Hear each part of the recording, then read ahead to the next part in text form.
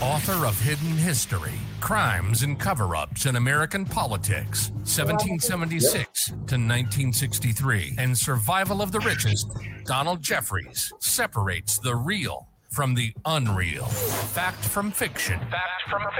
Reverse engineering our manufactured reality. And now, from just outside the swamp-infested Washington, D.C., this is I Protest with Donald Jeffries.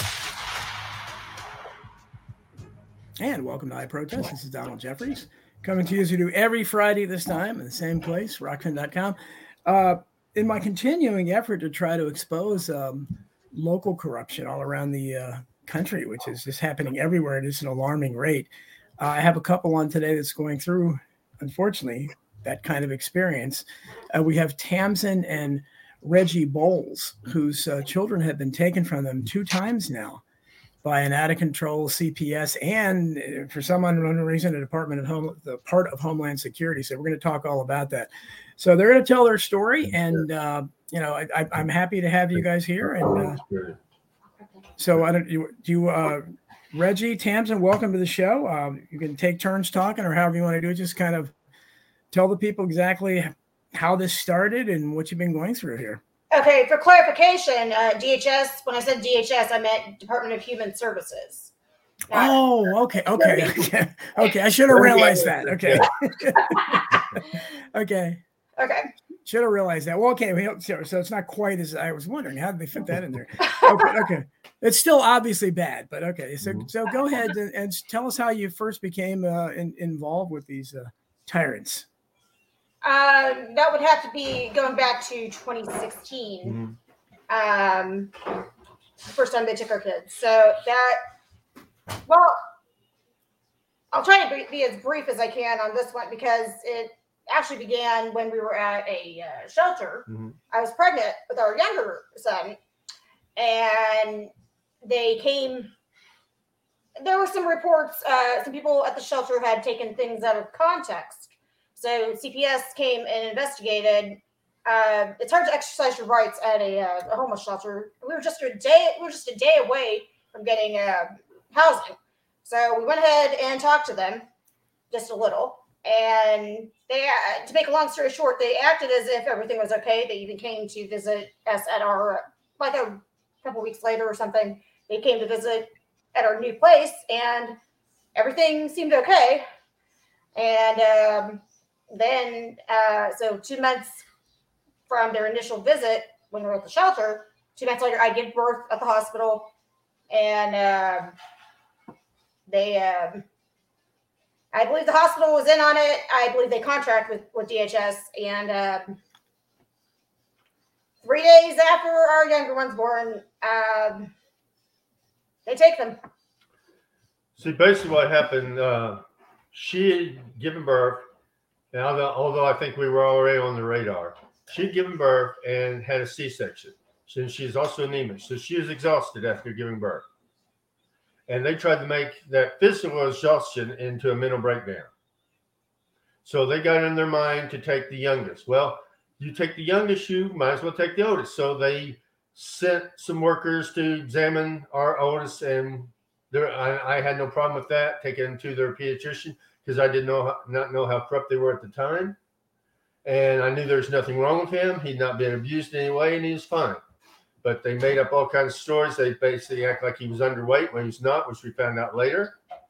And they act like he could not have forward movement, and he couldn't talk. And we had a video about 2 weeks before they 2 weeks before they took him, showing he was fine walking all around his playpen, just jabbering away. Mm-hmm.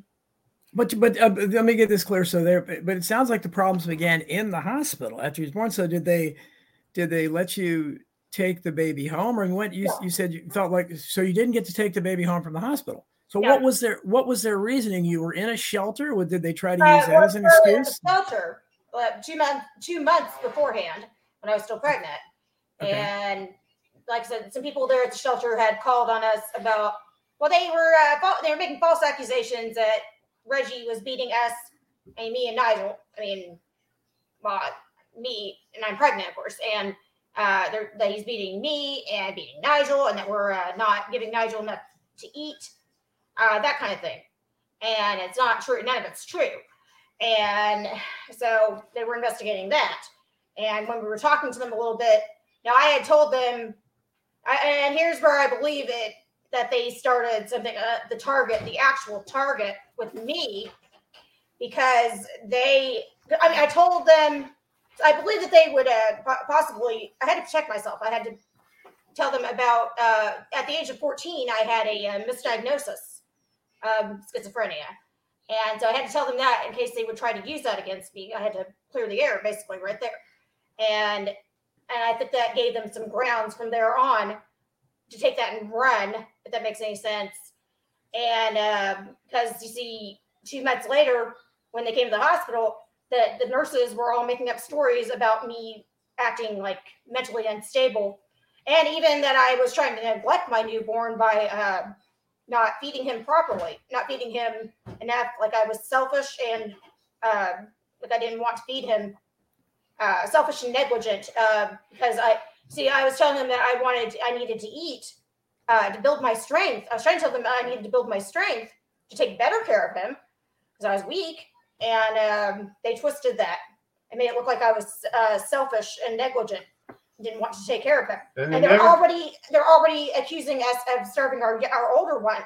They never contacted me and let me know there's a problem going on or had any problems going on with my wife and her dealing with the child. Nothing. I was only told after the fact. Yeah, and so they come to the door and accuse him. Well, they didn't accuse you, but they had you go take Nigel to their go-to pediatrician, who would later use him being. Well, he wasn't underweight, but he was small for his age. But she made it look like he was underweight and that we were not feeding him properly. So that was the core reason of them taking him away, even though he was actually normal height and normal weight. Although they tried to cover that up. And also on the petition, one of the reasons for taking them, the only reason that was actually the truth on that petition, is we did not believe in vaccination. And they put that reason for taking the children. Well, that's probably what we're getting to, obviously the real reason. But how much older was your son Nigel? How old was he when the second child was born? Nigel was about a year and 8 months. Okay, so they're very close now. So a year and 8 months now. So do you have any problems with any? Did anything happen before you gave birth to this baby? So were there no problems? Nobody was coming after you for Nigel, right? They weren't doing that. Oh no, not when we gave birth the first. No CPS target of any kind. No. Okay, so it just seems strange that this began while you were in the hospital. So at what point did they? Technically the homeless shelter. That's where they got homeless in. And so when we went to the hospital, we were already in an apartment at the time. Yeah. Okay, so you were. When did you or who did you make your anti-vax views known to? Because I remember my kids are grown now. Okay. Well, there you go. But no, when they were being examined by CPS go-to pediatrician, I let me know to her. She's asking questions about like their vaccination status. I said we don't believe in vaccination. And that's when she stopped the line of questioning. Yeah. Her eyes went all buggy at the time. Yeah, and remember, he's a year and 8 months old. And he wasn't talking in full sentences yet, but he was talking, but not in full sentences. And well, it's about a year, isn't it? It's been a while since my kids were that young, and they probably changed it. But is it about a year when they try to first start giving them the series of vaccinations? Day one. Yeah, day one. The Hep B. They wanted to vaccinate a newborn. Again, things have. Yeah. Wow. Okay. So you already had a history in the shelter. I'm guessing you're talking to people and maybe this came up. I don't know. Well, they said, no, not about vaccines. No, that was just because they saw things that they took out of context. So they called DHS, obviously, and then DHS comes to visit us, and we talked to them a little. And from there, and they took what they could out of that conversation with them, whatever we told them, they took that and started building a case. It was pretty obvious they started building a case from there on. So as blatant and as bad as it was the first it's like being under investigation. Wait, under investigation? Well, let's. So the first time is when the baby's. But you end up. So how do you end up getting your child? Obviously, from said first you couldn't take. Is it him or her? I don't know. The second child a boy also. Yeah, they're Yeah. two Okay. boys. So when did you get to take? Apparently, it was delayed. When did they let you take your second child home? And then we'll try to figure out They didn't. From the hospital, what they happened. didn't. No. They No, kept they both came- of them for about 6 months before we finally got them back. Yeah, and even then, it was 3 months of being under DHS supervision. Yeah. Before they closed the case. So they took your newborn for the first 6 months. You basically didn't get to bond with the baby. Mm-hmm. Oh, that's awful. Okay, so when they finally give you kids back to you 6 months later, why did they say they returned them to you? Because you haven't changed your views, right? What was their reason? It was like I said, we were under DHS supervision within that. I mean, after that 6 months of them being state awards. I mean, with other people. And we went to the parenting class and all that stuff. We jumped all the hoops you're supposed to jump. Pretty much. We didn't even go to trial. No. And they let us take the kids home around the clock under DHS supervision for the next 3 months until they closed the case. And they said we could take them home because, well, we didn't go to trial. They said as long as you just keep doing what you're doing. We didn't sign anything, but they said just keep doing what you're doing, and then the case will eventually close, and that'll be it. And so that's how that happened. We didn't change our views, of course, no.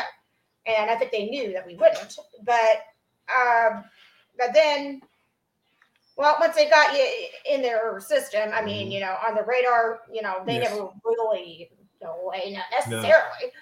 No. So, yeah, that was technically 9 months that they were in state custody the first time, technically. They didn't go to trial, like you said.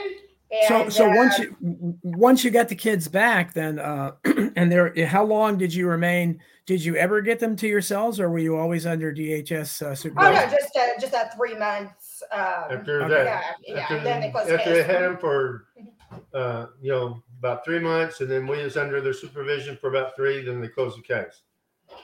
Okay, so what happened? They never returned until November 2019. Yeah. Mm-hmm. Okay, so how many years in between was that? Then how many years did you not hear from them? 2 years. Okay, so 2 years. So what happened to arouse their interest again in you guys? That's hard to say. I think it's just some local resident that's around us is off their meds or whatever. Yeah, and this was a different apartment we lived in by this time. That called up and said that they thought these children were underweight or whatever stories they made up. And then, like the second time around, as bad as it was the first time around, the second time around was so blatant and so off the wall, and we had so much proof that the children were fine, all disregarded. I mean, we start from when they got to the door, all the shenanigans they tried to pull. I mean, it's just like I tell people, if I had not been through this myself, the first and the second time, I would not believe. If I told my story to somebody, I wouldn't believe it. But the second time they came, DHS wanted to talk to us. Well, I'm not going to talk to you because I know what you are. I've dealt with you before. I'm not talking to you because they have go-to pediatricians. Once they get your kid, we just want him examined by a doctor. No, they want him to go to their pediatrician. Their go-to pediatrician. You give her a child, she will give you a case. And that's why I had. And your oldest. And the police. Your oldest child was. Your oldest child was vaccinated, right, against your will? We have every reason to believe he was. Once we got him back, he's 2 years old. He was fine, walking, talking. He could count to 10. He was working on his alphabet.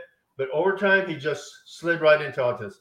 Yeah, so he has all the signs of vaccine injuries. So we believe sometime while he was in state custody before he was vaccinated. Yeah, and when it says right there on the petition, parents don't believe in vaccination as a reason for removal. Yeah, well, if that's your reason for removal and we're being neglectful for not vaccinating, you hang for 6 months. So did you vaccinate him or not? They're not admitting to it. They're not admitting to it. I would think that they're in court, their go-to pediatrician said, we didn't vaccinate him, but if we did, his autism could not possibly be because he was vaccinated. Yeah, she said that under oath. She actually blamed us for his autism. Saying social neglect, nutritional neglect, and social neglect caused his autism because of us. But unfortunately for them, I didn't know that. Because when they took him this time, instead of sending him to their go-to pediatrician, for whatever reason, she was AWOL. She wasn't around. So they sent him to the ER. So they sent him to the ER. They come back with a clean bill of health. Both children are well within their weight for their age group. They're healthy, well-nourished, and in good shape. No getting around it. They were on the chart.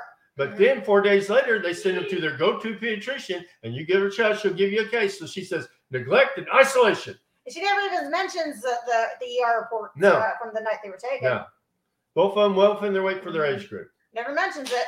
No, it's all about her visit with them. And actually, we have yet to see the report on our younger son. And when we first met with CPS after the children were taken, we said the reason you cannot take them home is because our youngest is barely on the chart and our oldest is off the chart. Well, there's no barely on the chart. You're on the chart or you're not. Our youngest is on the chart. Our oldest was more on the chart than our youngest. So if they just flat lied, we did not have the ER reports at that time, or we would have caught them in that lie. Yeah, and this is exactly 1 week after they took the boys. And I might mention the ER reports. It took me a week to get them. The hospital did not want to give me the ER reports. About a week. For whatever reason, they would not give the parent the ER report. Yeah, and that meeting that he was just talking about, them a week after they took them, that right there was also another beginning of them targeting me because I had mentioned something. Because even back in 2016, I went to a DHS appointed psychiatrist. I didn't know that he would corrupt anything, but he did. And so he had given me this misdiagnosis of chronic PTSD. And so at that meeting, I had to bring that up because I didn't want that, just like in 2016, I didn't want them using anything. It was just a form of protection. So they wouldn't try to corrupt anything again. And then weeks later, they draw up an amended petition stating that mother has schizophrenia and chronic PTSD, which I have neither one. And she is currently not treating them. And they use that as a reason to keep the boys in custody. Now let's start with January the 10th, 2020. Talk about when the police and CPS first showed up at the door. Yeah, Reggie was at the store. It was about 11:30 a.m.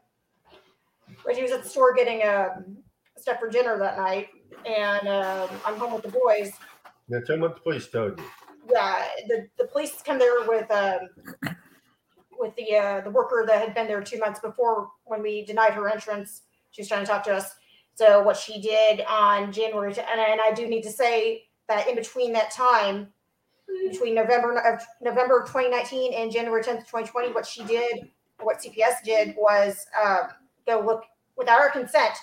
We hadn't been to a wellness check with the boys in a long time. So there was no need. The children were fine. Yeah. So she goes to look at them without our consent and sees that they have not been to a medical check. So January 10th, the morning of January 10th, 2020, I have the communications report, shows that she called 911 to get law enforcement to try to get us to open the door. So she comes there January 10th, 2020, 11:30. Reggie's at the store. I'm home with the boys. And she comes there with other workers and the Tulsa Police Department trying to get me to open the door. And I told them, do you have a warrant? I said, do you have a warrant? I said, I don't answer questions. I was speaking to her. I said, do you have a warrant? And the head police officer there says, I don't need a warrant. He screams, I don't need a warrant. And you don't get talked to anything. Yeah, he says, I don't have a right to an attorney.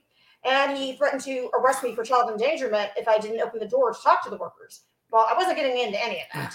So I just took the kids. So we understand the woman that brought the police there. Who this was the original. Who was this? This was the original doctor. Who's a social worker? CPS worker. CPS Kirsty Hilton. CPS worker. Okay. Yeah, okay. She had come, like I said, 2 months before that, trying to talk to us about. Well, she said about the children because, like I said, like he said, a neighbor had allegedly called about the boys looking skinny.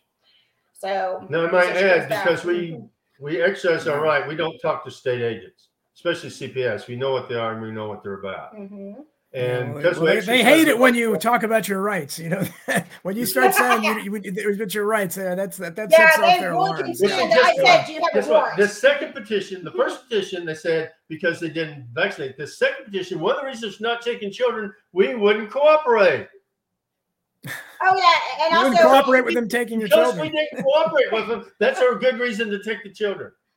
Oh, boy. Or at least from the time of 2019. I think that was time after the 2019 time that we. Well, regardless of all this, this time, but what this on this particular occasion when they're trying to get in, they say they don't need a warrant. They're yelling at you and all this stuff. Did they eventually come inside, or did they go away at that time? Yeah, I'll get to that in a minute. But before I get to that, actually, I do want to add something else. That in 2016, something else that we were targeted for, although it was not on the petition, something that I had said to one of the nurses while I still had my infant, my newborn. I had mentioned something about homeschool because we're homeschoolers, and that was that triggered it. Yeah, that may have been part of it. Well, I mean, they were already involved, but the thing is, I think that may have upped their game a little bit, although they didn't really use that against us. So I just want that thrown out there because I know that they often go after homeschoolers. So I just want to throw that in there. Anyway, while the police were out there, CPS, 2020, January 10th, 2020, they started making up stories. They said, and all of them backed this up, the children have dark circles around their eyes. Look at those dark circles. There's videos. There's no dark circles in videos. They take no pictures that prove there's dark circles. And they said they look malnourished. They're trying to get a verbal order from the DA to allow them to come in to take the children. He won't give it. They have to wait till the police.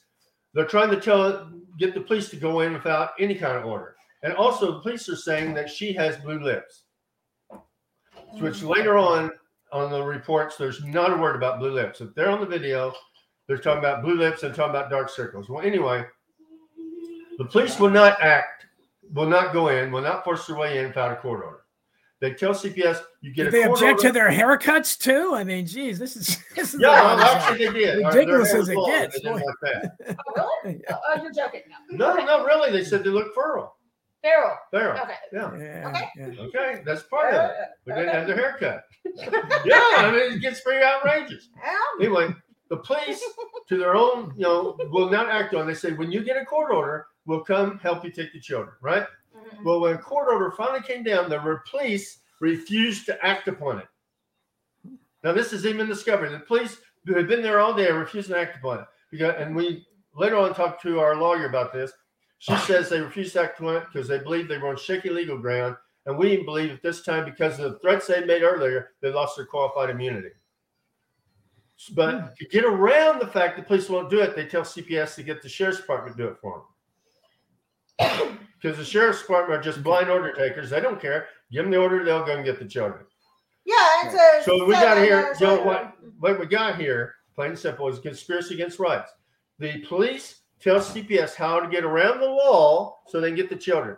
And CPS is bound and determined to get these children by hook or by crook. So they get the sheriff's department to do it for them, and then you take it from there. Yeah, it was about 6 hours later, they had a emergency court order. I mean, it was CPS because you went ahead and opened the door because she said it was the district director, Carrie Wilkes. She comes to the door and says, I'm not taking your kids. I just have some paperwork for you.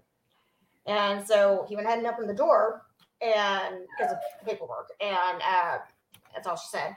And so he opened the door, and it was her and this other worker, one of the ones that had been stalking us all day. So they're at the door, and the district director, Carrie, she says to him, she looks him in the eye and says, I'm not taking your kids, the cops are. And she gives him an emergency court order. And then the attorney that you were talking to. Yeah, I've been in contact with an attorney we know on Facebook Messenger for quite a while during the day. And he said, if they got the court order, you're going to have to let them in. Otherwise, they will break down the door. Well, my understanding is you have to have a warrant. But for some strange reason here in Oklahoma, you don't need a warrant. You just need a written court order, and you get anybody's house and take anything they got. Yeah. Anyway, to avoid having the door breaking down and putting my wife and children in jeopardy, about an hour later, I went ahead and opened the door for the sheriff's deputy. About an hour later, and this is 7 hours, Right. about 7 hours from their initial arrival Right. at our doorstep I that told them, day. wait here, and I will bring the children to you. They said, no, stand back. We're coming in. They started escalating from the get-go. And they had a writ of assistance, but they didn't present They that did not at the door. present me with any paperwork at the door, which they legally have to do. So he comes in and So they go in, get after my wife, rough her up, arrest her, take the children, and the whole time they have basically one of the sheriffs is like a guard on me. If I go in there to try to help her, I'm going to get shot. As simple as that. Yeah. If I don't overpower this guy, I'm going to get shot. If she's in there screaming, hollering, they're roughing her up, handcuffing her. So, you got to make a decision right there. Like, if I had done anything that night, even if I had overpowered or done anything to these 3 law enforcement officers, in 30 minutes, there's going to be 300. And, it's just no-win scenario. Yeah. So I just stood down and had to let it happen. Although that, you kind of die inside when you allow this. Because they're wrong. They're dead. Sure, you're putting it's an unwinnable situation. And I just, again, you have a lot of stuff going on here. You have out of control agencies with the CPS has been out of control for a long time. Obviously, the militarized law enforcement getting involved.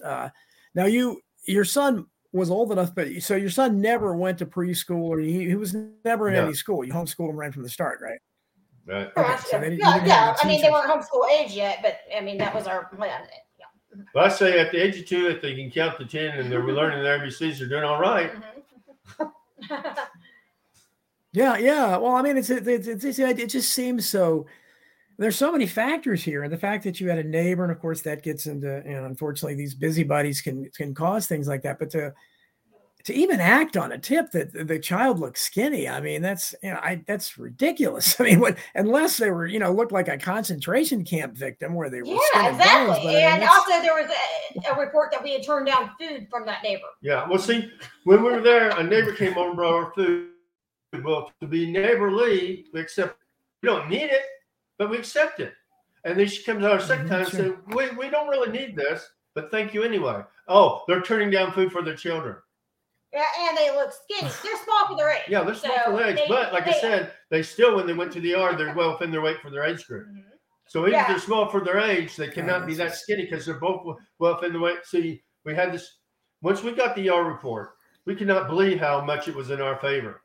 We went over a fine-tooth comb. We also went over some friends, and we can't believe how good it's saying. So we actually took it to a doctor, a family doctor, who some people knew, and he looked over the ER report and says, according to this report, these children are fine. Yeah, all you have to do is reference the chart from the CDC. Yeah. And the WHO. Yeah, and but the ER reports, they were withheld from discovery by the ADA. Yeah, that's another thing. The ADA, even though he was aware of the ER, withheld that from discovery, as well as he withheld the police video. We were not able to get the police video until after. Who you said the ADA? What do you? Just clarify that. Assistant district. Okay. Yeah. And you see one of the workers on the police video. You'll see them calling that same ADA, trying to get the verbal order to get in our home. Now I'll break down several things, and we can go into more detail on each of them if you want. But they had to get the court order. They needed a sworn affidavit. One of the ER workers, who we had no proof was even there that night. No, CPS worker. CPS worker, you're right. Mm-hmm. CPS worker had no proof even there that night, said on a sworn affidavit that they looked malnourished and they had dark circles around their eyes. Both these things are disproven by the ER report. Then later on in court, the ER worker, CPS worker, yeah. Kirsty, yeah. Mm-hmm. She's the one who signed off on the ER report for CPS. Mm-hmm. And she testified in court, continued to maintain that they looked malnourished and had dark circles in their eyes. And she's the very one who signed off on the ER report that says they're fine. Now let's go even further. They go to the DA. He withholds evidence. He withheld the ER report. He withheld the police video. He maliciously prosecuted, even though he knew all about the ER report, and still continued to prosecute. It gets even better. The judge, on her final judgment, she changes our sworn testimony on the final judgment. Yeah. Change it. And now all you got to do is look at the transcripts, and you see we never said that the children, we never minimized their when we're talking about. Well, I want to go step by step though. Okay, so after that first time, you let them in and everything. So they and they're basically holding you at gunpoint from trying to help your wife. Your wife is screaming. Yes. So they take the children. Then I assume now, and then they end up. So they took the children from you, and then what was the court case about? And you talk about how you got a lawyer representation you had too. No, I just heard this not.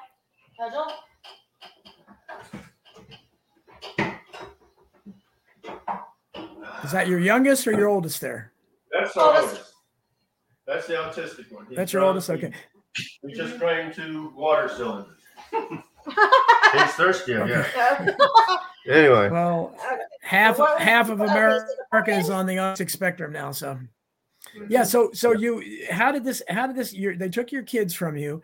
So you ended up hiring an attorney, I assume, and you took them to court to regain custody. Is that what happened? no, actually, we had 2 attorneys assigned to us, Yeah, and later on, my wife Okay. got her own private defense attorney that's for the criminal trial. for the criminal Uh-huh. trial. And then we got. And Not then long after we Then got. after we got our own private attorney for the family court Mhm. case.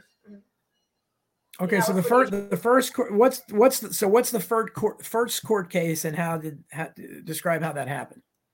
The first court case. Wait, do you mean 2016 or? Well, so you had a court. I didn't know you had a court case Well, a before. court case, You had but a not a court case trial. when they were 2016. We didn't have any trial until this second time around. Yeah. And once again, I might add, you're Okay, not allowed so- a jury. Mhm. You are not allowed a jury in trial. No jury. Okay. Now think You about couldn't the have a jury, Americans. okay. No jury at your trial. None. Yeah. You don't get a jury. They can take Yeah. the children without a warrant. Completely and you don't dependent get on a the jury. judge. Yeah. Yeah. Mhm. Now the first time around, for some reason, And- we would have been allowed a jury trial, but the law has changed since then. And now in family court, you're not allowed a jury trial unless it's a termination. Yeah. Wow. Okay. So when they you have your just- first that's- trial, Just disregarded all the evidence we put forward, Mhm. showing that showing that they were well in their weight for the age group, that they were fine, they're in good shape, all that. They completely disregarded. There's no proof whatsoever. They had dark circles around their eyes. They were not malnourished. That's proven without a shadow of doubt by the ER report. Disregard. No, what they were saying on the final judgment basically was getting on to us about not treating his autism a certain way, Yeah. and that the mother is crazy, basically. Now, see, they believe, their own medical doctors, there's no cure for autism. All you can do is treatment. And it's like, it's brain damage. How's it going to get better? So what's the big deal about not seeing to your doctor? right? See, later on, the things we were doing for him, we found out from homeopaths and naturopaths, we were actually, going right down what they would have done to help treat autism. Yeah, the final judgment also made it look like they had the word after italicized when they said that we found something for Nigel that was really good after CPS came this time. But the thing is, we had always been looking, and he just happened to scroll down one day and see something that was cutting edge that looked good for Nigel. It just happened to, I mean, that's just coincidence, but they made it look like, I think the italicized word after, that we didn't start looking until after that. Like CPS made us see the light or something. So the first case, so the first case, I assume you were unsuccessful. You have a court-appointed attorney who probably the average attorney spends minutes with you, but that's what they do on average, and that's what most people, they can't afford. Another kind of you mean attorney. in the beginning of the case this time? Yes. Mhm. Yes. So Yeah. you had a Actually, court-appointed lawyer. Did they work for you? They assigned us those lawyers on that night on the emergency court order. Their names were attached to it that night. So Yeah, when it was. she And gave me that did court they? order, so I'm not taking your kids. The cops are. Yeah, their names were on the emergency court Also, order. I might mention Was your the last lawyer 6 even on years- your? In the last 3 years, I've now had 6 lawyers. Mhm. 6. Including the private one. Mhm. Yeah, that's how many lawyers Yeah. I had. And you've had how many, including your defense attorney? Like 4. Like 4. Just when your assigned Okay. lawyer begins to understand the case, they assign you another lawyer. Oh, I had a public okay, defender so at they're the all beginning in. of the criminal trial. But actually, even before that, they did something with my case number. They wouldn't give me a case number. I couldn't even hire anybody. I couldn't get a court-appointed attorney.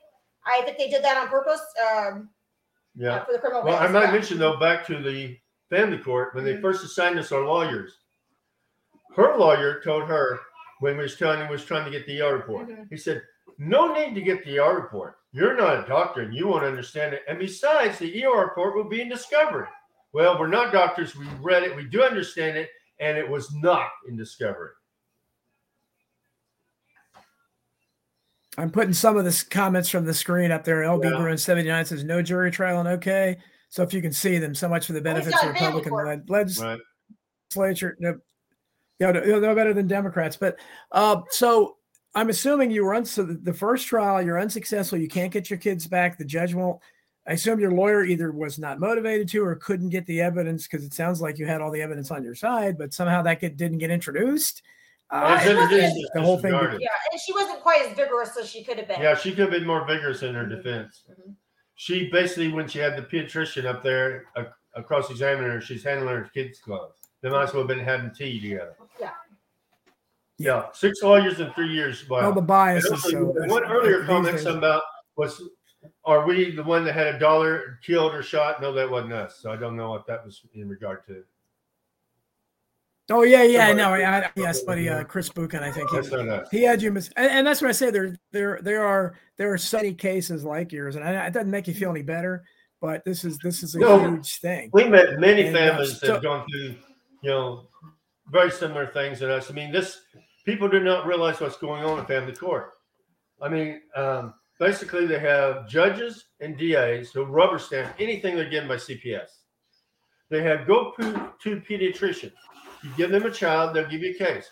CPS perjures itself openly on affidavits and in court, and they know they'll never have to answer for it. I even had one of my lawyers tell me until they start persecuting these CPS workers for perjuring themselves in court, prosecuted, none of this is ever going to change.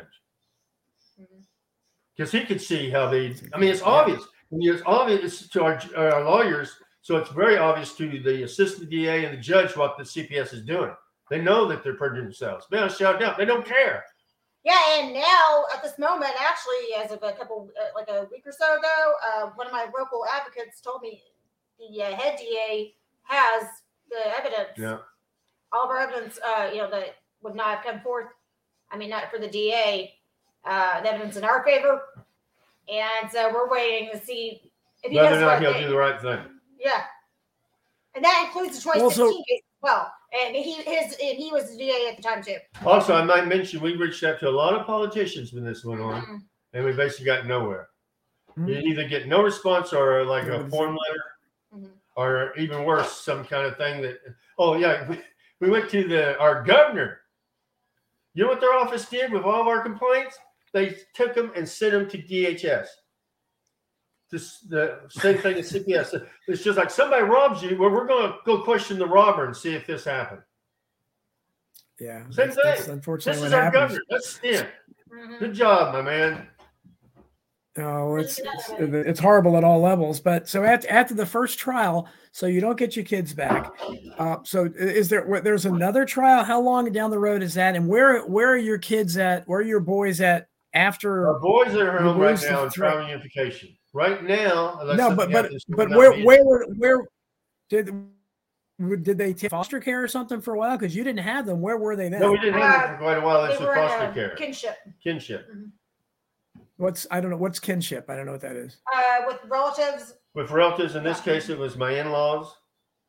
Oh, okay. So they let them at least stay with family. That sounds like a good thing, but in this case, it was not.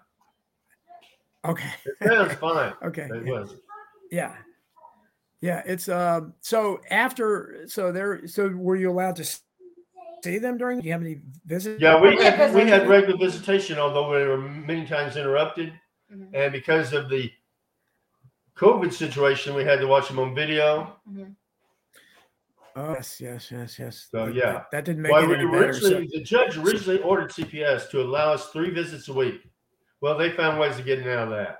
Yeah, they were allowing it for a while, and then they came up with an excuse. So after a while, we were only seeing them once a week when it wasn't interrupted by something. Yeah, and they try to count occupational and physical therapy as visitation. Yeah. And they also, and speaking of that, there's another way that you can prove this is profit. No, there's nothing in there, baby. Close it. They lied on the evaluations to get our younger son, who did not need anything like that, into with his brother, occupational and physical therapy at the same time. And they told lies about our parenting, even from 2016. And this is his in-laws. Yeah. Because they had kinship with them first time, at least for the second half of while they were away from us. And they didn't like us. These foster parents have fought in every way, shape, or form to fight against reunification. Yeah, and the evaluations, they used lies about us to get our younger son in there. And that just made DHS profit off our younger son. And even when I went in there to check out the therapy he was taking, one of the therapists told me our youngest son was way above his age group. Yeah, but that was after he'd been in custody, so they're not going to give us the glory on that one. Right. Although before they took him this time, he was 3 years old. He was drawing circles. He could count to 10. He almost had his ABCs down. And he was drawing waves. Yes, he was doing very well. Yes. And he continues to do well, even after all the stuff he's been through. His education's still going very well. And that was and at the age of 3, that was under our tutelage. Yeah. Well, I was going to ask you, like, because how old are they now? Like 7 and 5? 6 how and old 8. are they? 6 and 8. 6 and 8. So how are, I mean, they're the ones that are going through all this as well, being yanked around and hearing other things. So how are they doing? We don't know how much effect this has on our oldest one. With his autism, it's hard to always know what he's feeling or thinking or anything like that. With our youngest one, it's been very hard because he's basically being raised by somebody else. Yeah. It's not that we have that he doesn't like us or anything, but he was raised, and a very important part of his being raised by somebody else. So basically, he's having to readjust to us again. So that, of course, it's rough on him. Yeah, and you can't make that up either. Those years are precious, and plus they have an obvious impact on the personality. So I mean, or do they respond to you? Do they like being around you, or is there something there now, you think? I think our youngest son has had the hardest time of it. I mean, we get along pretty good, but like I said, it's hard for him to make the adjustment because he's raised over there. They have a higher standard of living than we do. I mean, our child is not starving or anything. They're fine, but they don't have all the toys, all these special little things that he had in the other place. Yeah, it's not like we can afford it. We had to spend money on lawyers. Yeah, we spent thousands on lawyers, and we're still in debt. So that's how is that going? So after the first time in court, were there other court appearances, and describe what the lawyers have done and maybe that have worked better than others? Yeah, after adjudication, then we went other trial appearances, but the new judges, and we've had 4 judges now, they don't want to hear anything about anything. It's just do the service plan and blah blah blah, and like you're trying to bring up where you've been violated or anything. We're not going to adjudicate. Just moving forward, kick it on down the road. Yeah, that's. Or they use actually as revisits. Yeah. Because I brought up something during the hearing, and Nigel, come on now. You've had plenty of water. I brought up something during one hearing with the 3rd judge that we were on, and I mean, because the DHS was trying to control the way we were parenting. I mean, what goes on with the boys about something, and so I brought up something. I said, "We're the parents." And she said, "Yeah, but they're in you're the parents, but they're in DHS custody right now." And I said, "Yeah, that's all." And then I started to say, "That's only because they perjured themselves." Yeah. And right when I think in the middle of the word perjured is when she cut me off and said, "I'm not going to revisit that."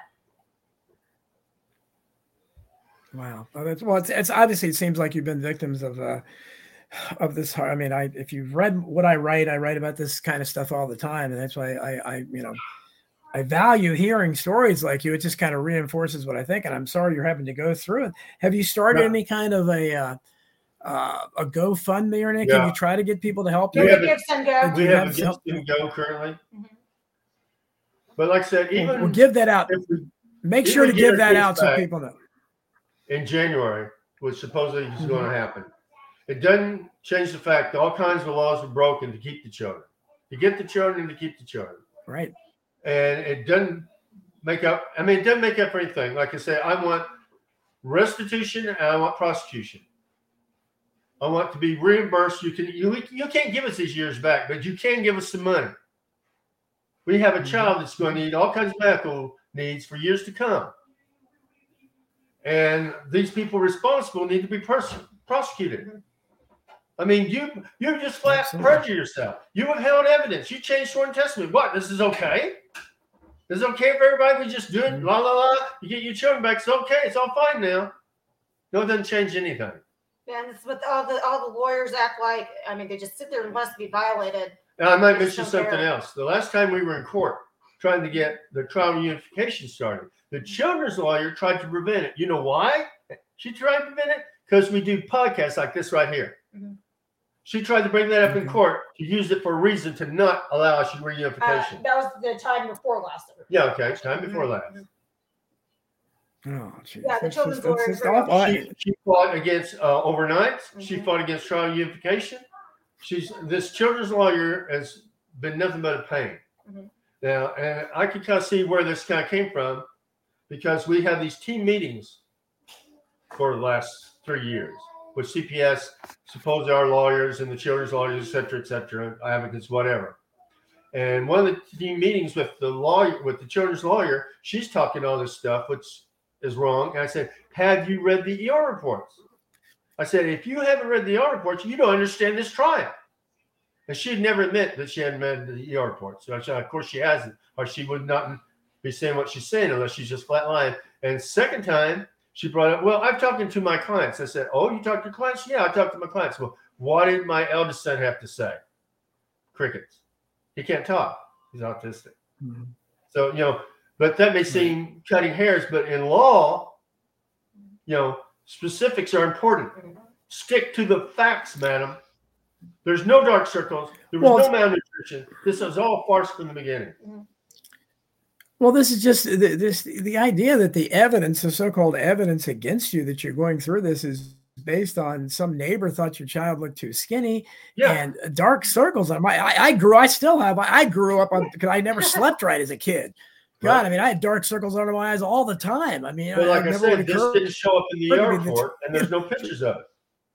So if there was this serious dark circles, and since then, sometimes it said dark circles under your eyes, I'd tell them, no, it's dark circles around the eyes. Let's stick to the facts. Yeah, and no one had reported, allegedly, no one had reported dark circles before the call was made. Right. Because the CPS workers needed cause to get the children. Yeah, I had making up the dark circles when I took the kids to the bedroom. Just like the CPS workers made up the dark circles, the policewoman made up the blue lips. Mm-hmm. No that's proof. just got to be the basic level. Said something about me when I took the kids to the bedroom. Yeah. Flushing your drugs. Yeah, I'm probably going to flush my drugs down the toilet. Yeah, and I've got them outside laughing. They're all laughing, cracking jokes, right there on police videos that they tried to hide. Like even when the sheriff's deputies came in, it's on their film. Before they came in, they said showtime. Yeah, and we're live. This is all a big joke to them. Yeah.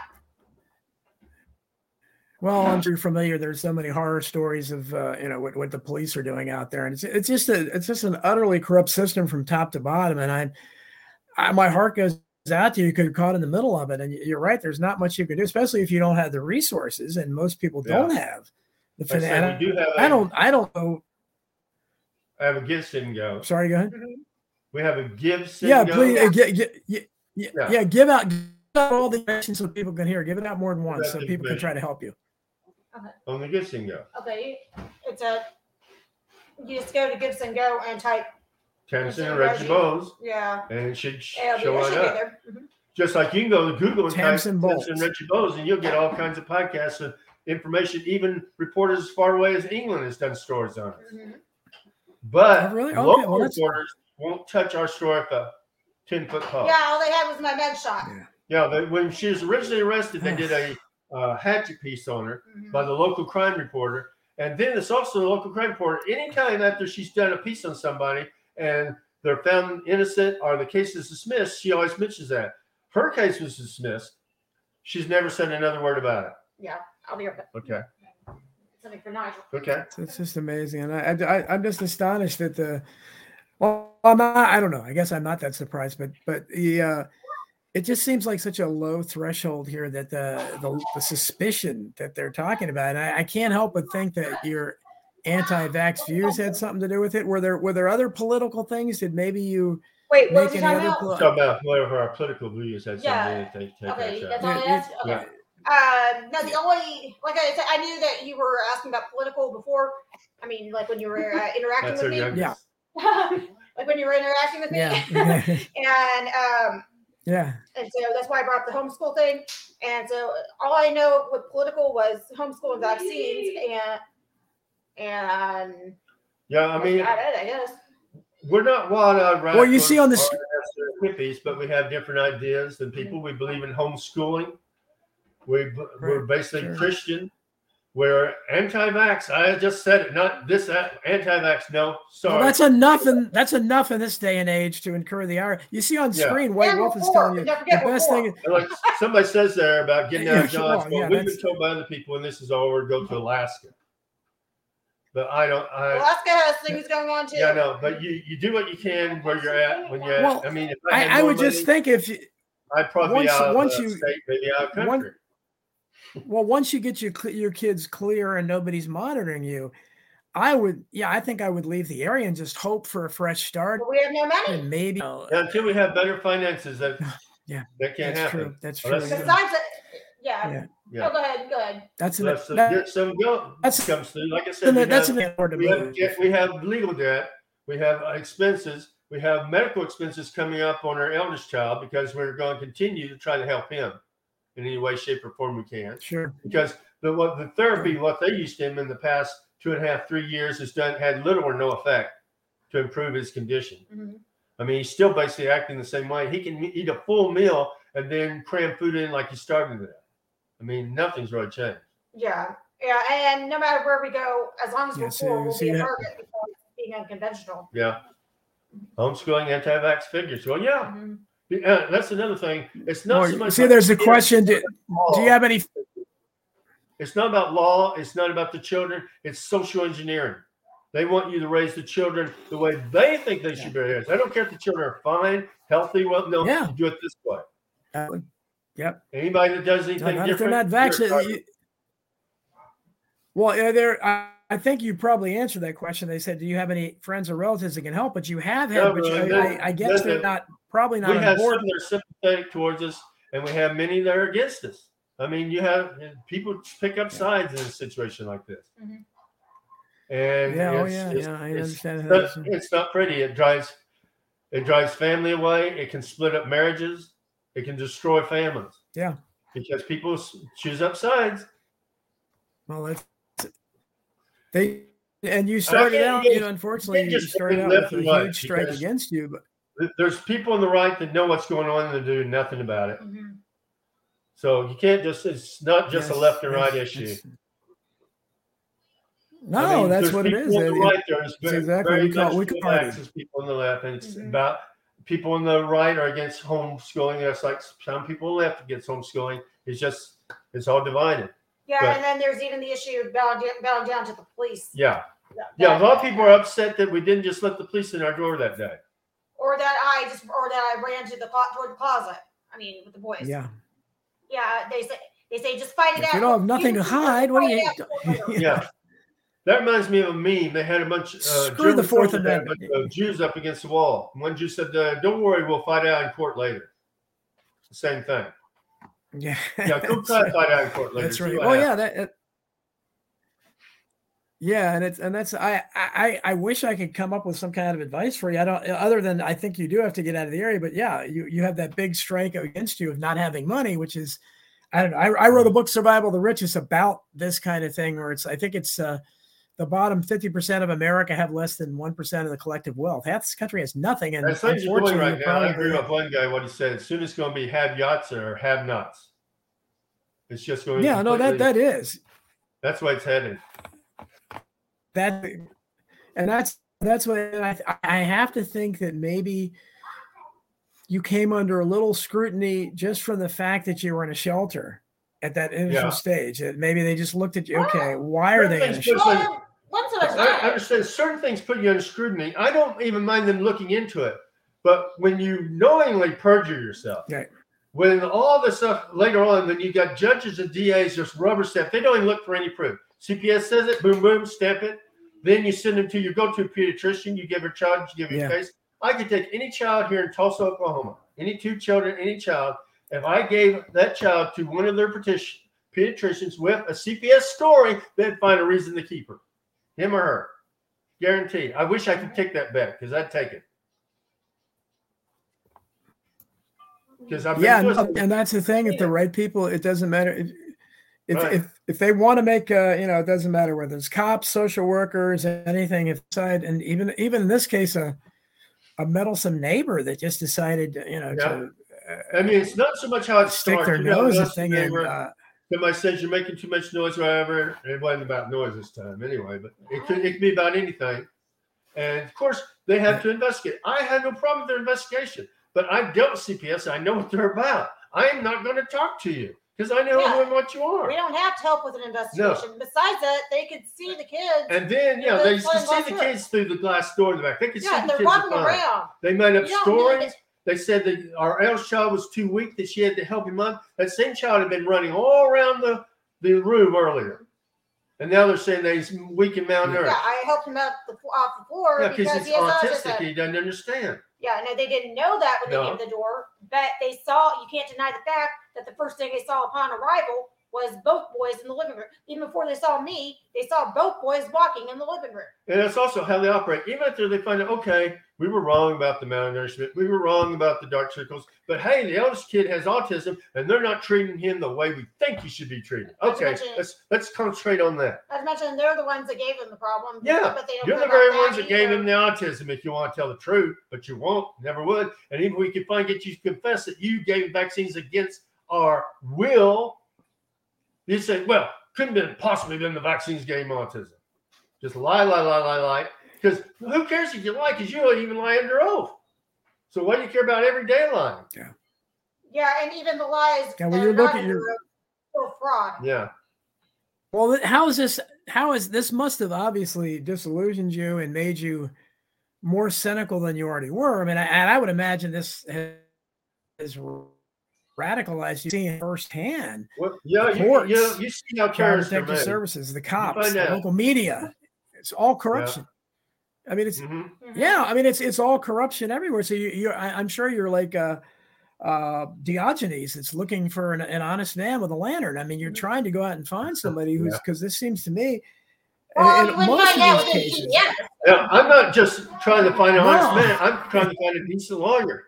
Yeah. Do you know that we have all kinds of proof to have a major lawsuit, but no lawyer in Tulsa, to my knowledge, who touches a 10-foot pole unless you have money up front. They're not going to take on contingency. We have a perfect case, but they still won't take on contingency. And sometimes money. Yeah, because I think even then they're scared to take on. Yeah, because of the politics. Yeah, because of politics involved. Mm-hmm. Yeah. So here we are being a target. It is. And they know the system. Know the system better than anybody else, so they know how corrupt it is. And it's and I understand about local media. That's the thing that it's just the mainstream media and the networks, but no, it's local media as well. Having my own little things over the year to try to get local reporters interested in. You can't if it's something like this where it's going against anybody. It's it's just like powerful in them. It's just like before I knew things were corrupt, but I had no idea just how far and deep the rabbit hole went. Yeah, I mean, I knew what they were even before. I mean, because of some things that I'd heard, and also I was a state foster child, not under CPS circumstance, but different circumstance. But it was still DHS in two different states, Florida and Oklahoma, and so I knew that they were capable of fraud. But this is a whole other level, what I've seen. And even based on what I was told it just goes on. You've seen the corruption in CPS, see the corruption in the police department, see the corruption in the sheriff's department. Then you got the DA's office, you got the judges. I mean, it just goes on and on. And then we sent all this information. So what's the top DHS official, Department of Human Services official? The regional director. Regional director. Mm-hmm. We sent all this information. And they did an investigation themselves and found out they had done nothing wrong. I said, perjury. It's amazing. Why your workers have to go and shoot somebody before you get them? We didn't say that, but we should have. Well, you see the suggestion on the screen there that you need. I mean, this is easy to say, but about 20 other. There are so many people in your similar situations. Have you tried to find if you can reach out to them? There's a chance that she may be able to do a press conference soon with some other people. Yeah, with some other people. But everything just goes so slow. But in the meantime, you got to deal with the day-to-day things that are going on. You got to deal with the courts. You got to deal with DHS. There's people who are talking to this person, talking to that person. There's a lot of people out there, a lot of couples, and we tried to speak here and there. We've done all kinds of podcasts, but we're really making very little leeway. Yeah, and there's no excuse not to. Like I said, the DA has our evidence, right? Everything. The DA can make this all go away tomorrow. Yeah, and I think we even went. Yeah, we even went to some higher ups, like in Washington, I believe. Yeah, and no one's doing anything. No. And we have all this evidence. We don't have a lot of money, but we have evidence, more evidence than most parents have. And here we are under a void court order when they have no legal leg to stand on, and it needs to cease and desist right this second, right now. And then we can go from there with the prosecutions, restitution, all of that. First and foremost, this has to stop. Cease and desist now. Yeah. There's no other way. Where do things stand now? You have your kids there with you in the background.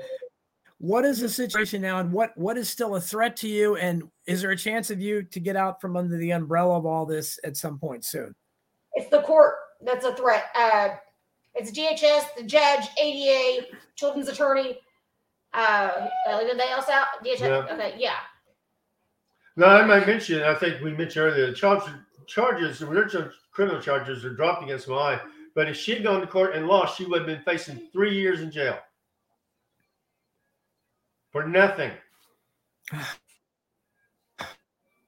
was going to say, this story is incredible. I don't know what else I can say. The suggestion is maybe you can try to meet other people.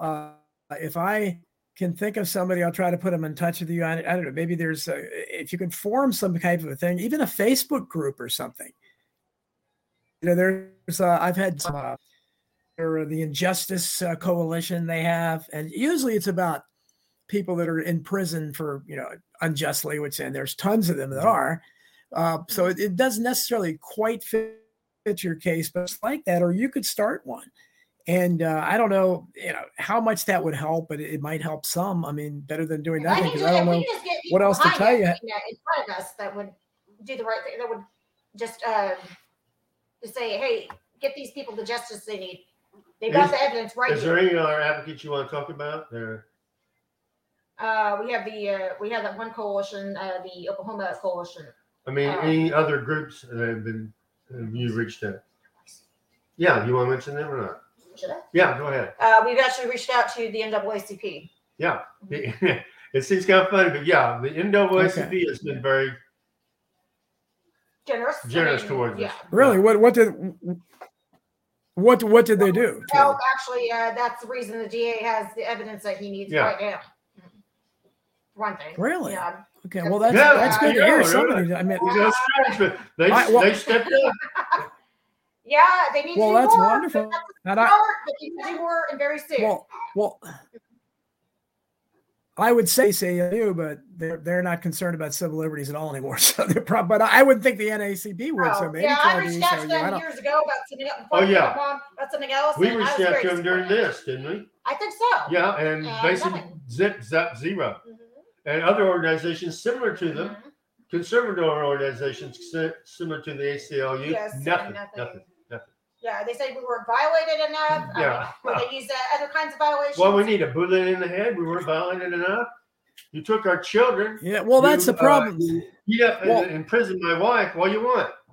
You came into my house without a warrant, took my children, beat up my wife. You won't allow me a jury trial. How much more violation can you be? You perjured yourself on sworn affidavit. You perjured yourself in court. You withheld evidence. The judge changed your sworn testimony. It goes on and on and on. Yeah, come into our house trying to get us to submit to our children to an unwanted, unnecessary medical check. Yeah, and just because we don't want them there. Now, if this was a real emergency, why did they wait 2 months in between time? Now, here's something else. Since now they're concentrating on our eldest child's autism, they got onto us because we didn't have it diagnosed, right?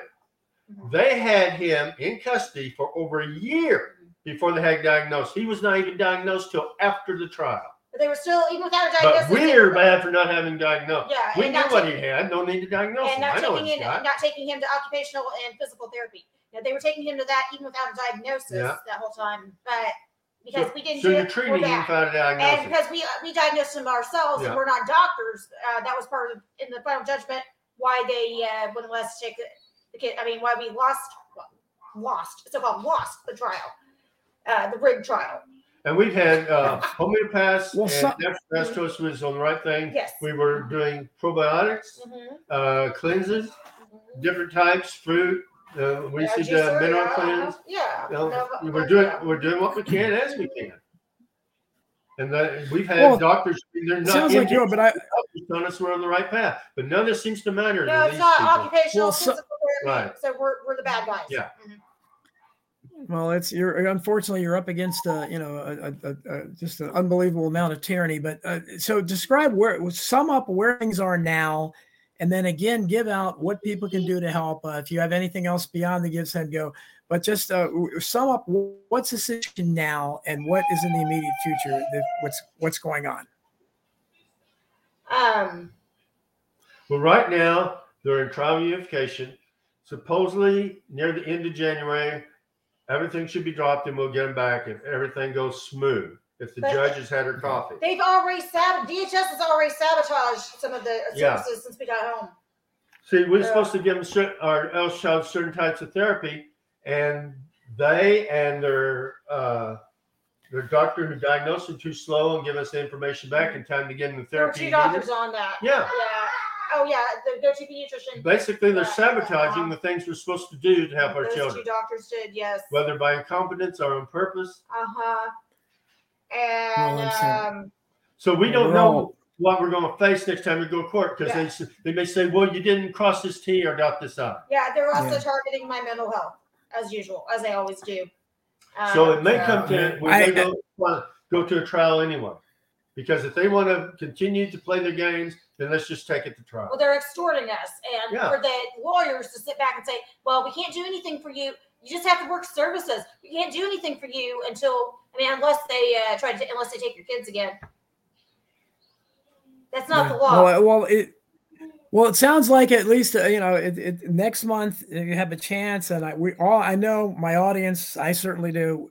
Wish you the best. We're all rooting for you. I hope this helped to get it out there a little bit. Court. The thing is, we have to stop that now. We can't go to that court. But we are doing what we can on the side, like getting information to the DA and all this. It needs to stop before then. But if it doesn't, and they don't do it, anything can happen. We could go on the trial.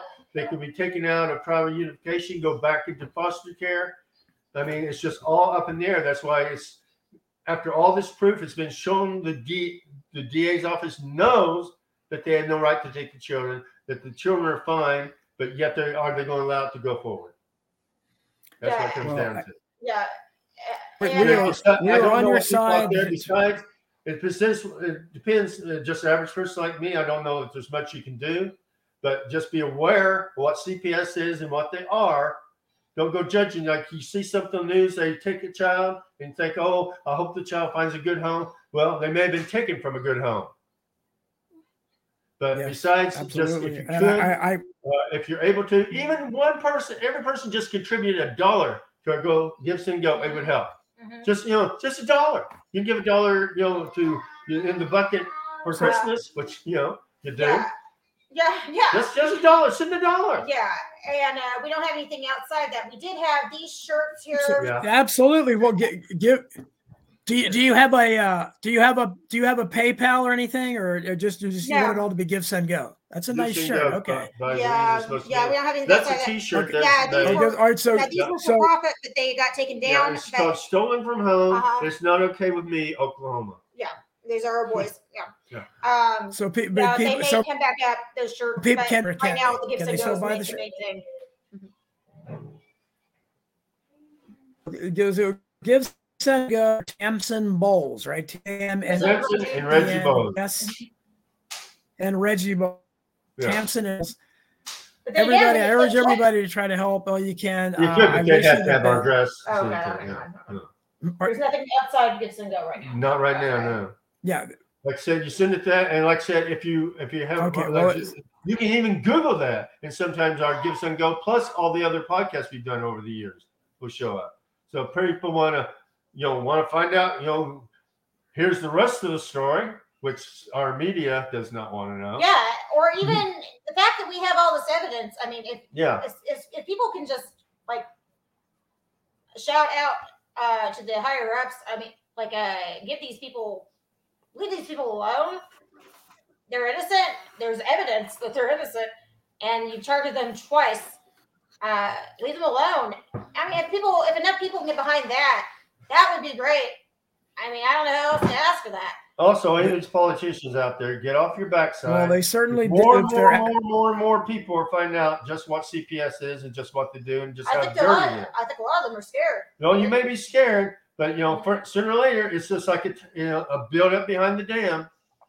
You can just keep doing this stuff for so long, it's going to backlash. I mean, you can't just mess over people again and again. Targeted unfairly. Well, at some point, there'll be a reckoning. And I'm sorry you're going through this. You've been treated unfairly by a horrible system, as you know all too well. And I hope for the best for you. And please give to Give, Send, Go, and Reggie Bowles. Everybody, I thank you for coming on. And again, I wish you the best, Tamsin. Take care. Thanks for being on. Yeah. Okay, folks. Well, that was very kind of an emotional, obviously, ride there, and I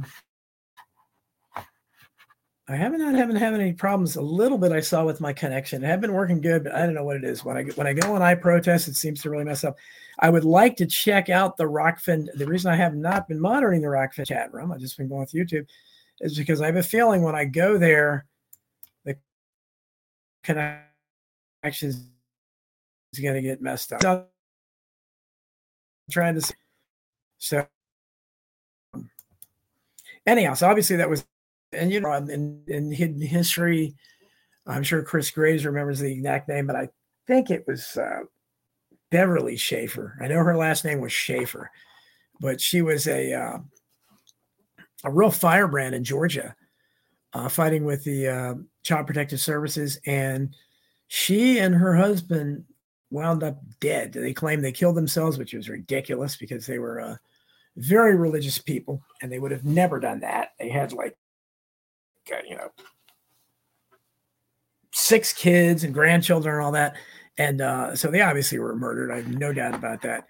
So that's unfortunately what can happen when you run into this. Is just such a foul system. And again, it's you see it at all levels. That's why it's important. I'm trying to get more and more of these local things and these kind of local, not local, but municipal corruption, because it's there, and people don't seem to realize that.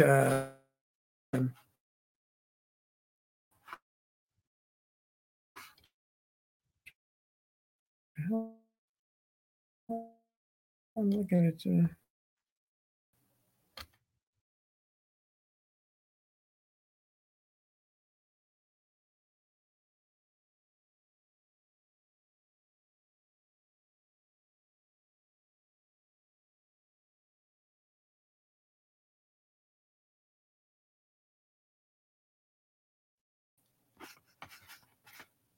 And again, it looks like I'm No, am I frozen up? Yeah, I'm frozen up. So I'm trying to get into this Rockfin thing. Oh, at least it's to some degree. I tried to get into get some local media interested, local newspaper in my area. I mean, here I worked for this place my entire adult life, 44 years. Fired for helping out a handicapped coworker in a right to work state, which means a right to fire you for any reason. And I appreciate the comment, Prairie Fire, and White Wolf, obviously, my friend Vince Agnelli, Chris Buchan, Chris Graves, who I saw earlier. He's over in X. I don't know what the hell. This website is just CD over here, so I want to try to figure out who that was to thank them. But Riley, okay, I see Riley. I haven't seen Riley for a while. Vince Agnelli, Lori Light, good to see you. Little John, I recognize Little John. He's here all the time. Okay, see what we have here. I'm trying to figure out who tipped me. I can never find this. I'm trying to scroll through and do a show too, and it's not easy to do.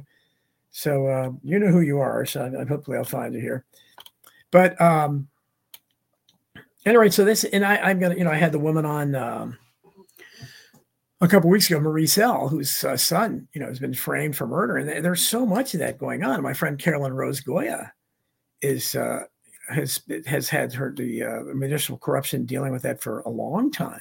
She lost everything she owned for blowing the whistle on defense contractors, and there was a little child sex trafficking apparently going on there, or at least some kind of pedophile activity. Stephanie Green, good to see you. Stephen Casper. Okay, I'm trying to find. I don't know. I'm never going to figure out who tipped me. But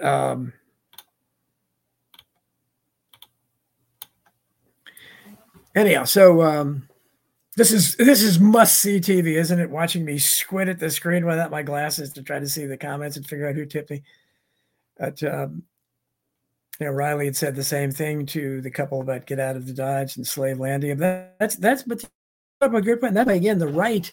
When we talk about these things, I think that's what distinguishes me from a lot of people is that having written Survival of the Richest, having Huey Long for a hero, I'm aware of how much behind the eight ball the average person is. Now this couple you're talking about, first of all, the story began in a homeless shelter. That means they couldn't even afford housing, so you can imagine what kind of poverty they were in to begin with. Now, of course, the conservative answer to that is, well, why are they having kids when they can't afford them? I mean, that's the stupid party. But I just think it's a shame. And again, it tells you the system is incredibly corrupt, but you can, at least to some degree, fight it with money. But the problem is most of the people who are getting screwed over by it the most, as in this case, don't have the financial resources to do it. So that's the okay. See if I can. I still have scroll to the bottom.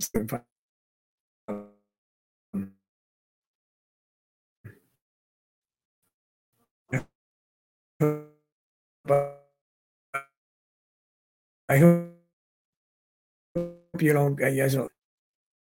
They're not expected, believe me, at all. At all.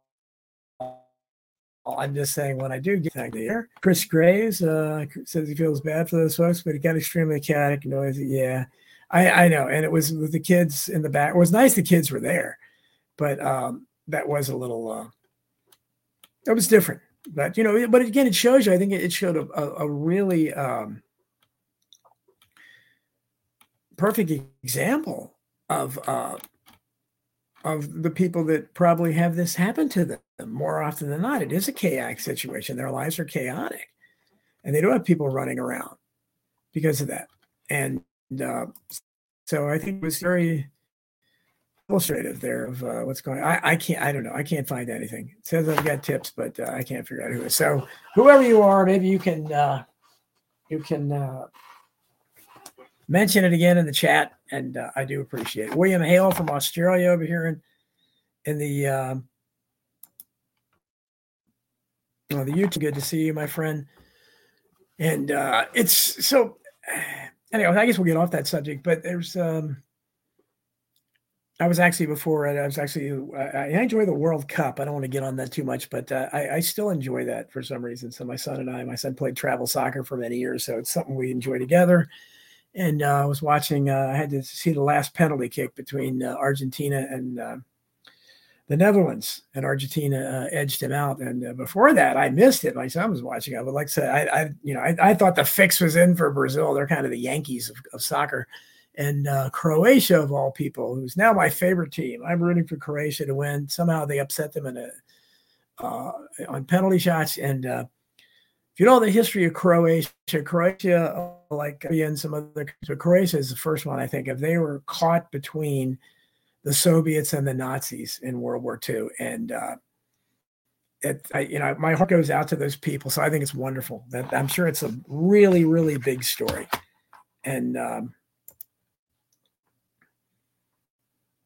up here they've always been rotten. Prairie Fire says, well, and that's the thing. I think the corruption maybe is always.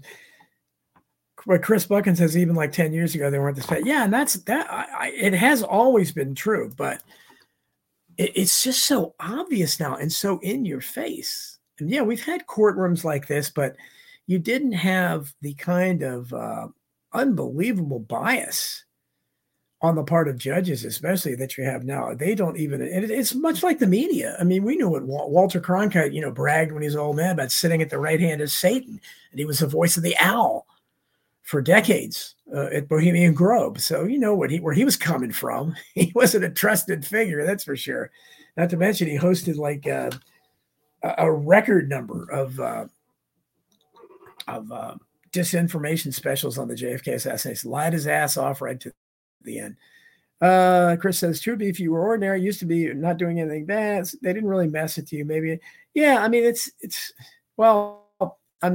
hair guy back in the 70s, they profiled me a few times, but I had in the winter I would grow a very impressive beard back then, long before the hipsters.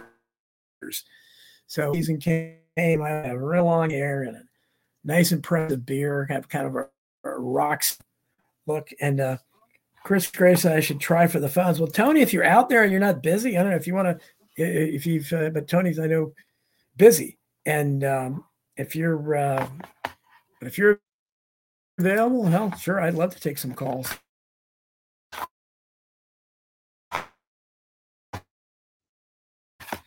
And to find a way where I can do it. Tony you can hear me or what? No, what is the, yeah, I can hear you, but you can't hear me or something until afterwards. So. Yeah, Rockfin is just, but at least I haven't lost my thing there. So I think the connection is a little better today. But so, lots of stuff. We saw Herschel Walker, shockingly enough, lose. And not that, really, as I tried to say before, do you really think that Dr. Oz and Herschel Walker were the answer, that they were going to save the country? I mean, it's slightly less dangerous and on a slightly slower track than the Democrats, but they're idiotic Trumps. I mean, Trump's the one who plucked Herschel Walker out and decided he was a candidate. So another great failure for Trump. But so we had that, and was there anybody? When you watch these election results, you're talking about somebody who was an election. I was a political junkie as a kid, even before I discovered the JFK assassination. Really, when Bobby Kennedy ran for president in '68, I became a fan of politics because I already loved the Kennedys and I wanted to be president so bad, to bring back Camelot and all that at that age, what I was believing as a little kid. And so I followed the primary system. I knew, from New Hampshire on, I knew what all the primaries were, and I was. Following, and when he won, I would celebrate like it was a victory for a sports team. And I think I've told that story before. My dad was into politics, and the California primary was too late, for me to sit up. Although I would have sat up all night if I could, always. But I never wanted to go to sleep. I was always a night person as a kid, even. But so I went to bed, and the first thing when I woke up, I shouted, "Hey, Dad, did Bobby Kennedy win the California primary?" He said, "Yeah, he did, but he was shot." So. Still remember that day. Very, very sad day. Going to school, 6th grade. We had a TV on in the classroom. He didn't die for a day, but I knew he was going to. Even at that age, I realized I was becoming very familiar with life, and I realized this is something. This is, you can't change this. It's unchangeable. It's an unchangeable force. He was shot for a reason, and he's not going to survive. And so I became kind of. Convinced, wow, God, these already I was seeing they kill the good guys, and it's like Abraham Martin-John came out and they talked about it. So I was really, but even after that, I still in 72 and 76, and when 76 I was first able to vote. I was just such a Democrat, man. I thought the Republicans were bad, and I thought the Democrats were mostly good. They were the good guys, and the the Kennedys were the best, So Ted Kennedy was the man I really wanted to run. But I mean, I liked Birch Bayh, and when Mo Udall run in '76, I liked a lot about him. So he was the guy that I picked. Fred Harris, I actually liked better. Was, I believe, from Oklahoma, from the neck of the woods where the couple was earlier. But of course, Jimmy Carter won, and he was probably my least favorite choice out of that. But I voted for him my first election because I couldn't vote for a Warren Commission member and Gerald Ford. I just couldn't do that. And and by that I had discovered the Kennedy assassination and everything. I realized none of these people were good. White Wolf says the only candidate even considered voting for is Pat Buchanan. I did vote for Pat, but I don't even know about him now. And, I've tried to get Pat Buchanan. Maybe he's probably 80-ish now, maybe early 80s. And maybe, I don't know, he hasn't been on TV for a while, but that could be because they don't want him on. But I would think like he'd be perfect for Tucker Carlson. To my knowledge, he's never been on Tucker Carlson. Because to me, Tucker Carlson's kind of the next, generation of Pat Buchanan. Very, very similar, going from a kind of a conservative Republican to a populist type of thing. And so I would love, because of the Death of the West and, the books he wrote, and he was just a good man. And I knew people that knew him personally and talked about how, he really was moral and everything in his real life. So I would love to have him on the show, but he's not he hasn't, I've been able to get a hold of him. He has people and they didn't answer my thing. So White Wolf says maybe Joe Sobran was on the up. Yeah, Joe Sobran was good. Joseph Sobran was one of the last really good conservative YouTube.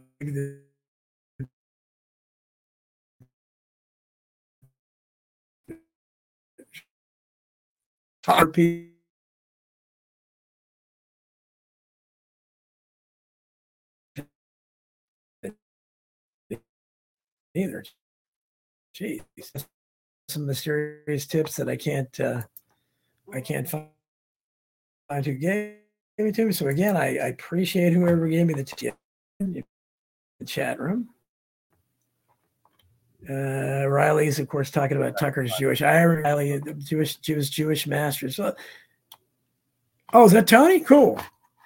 Don, I'll go find those tips for you. Tony, are you in? Cool. Oh, wow. Cool. Okay. Is there any way to do the phones or not? Not today, Don.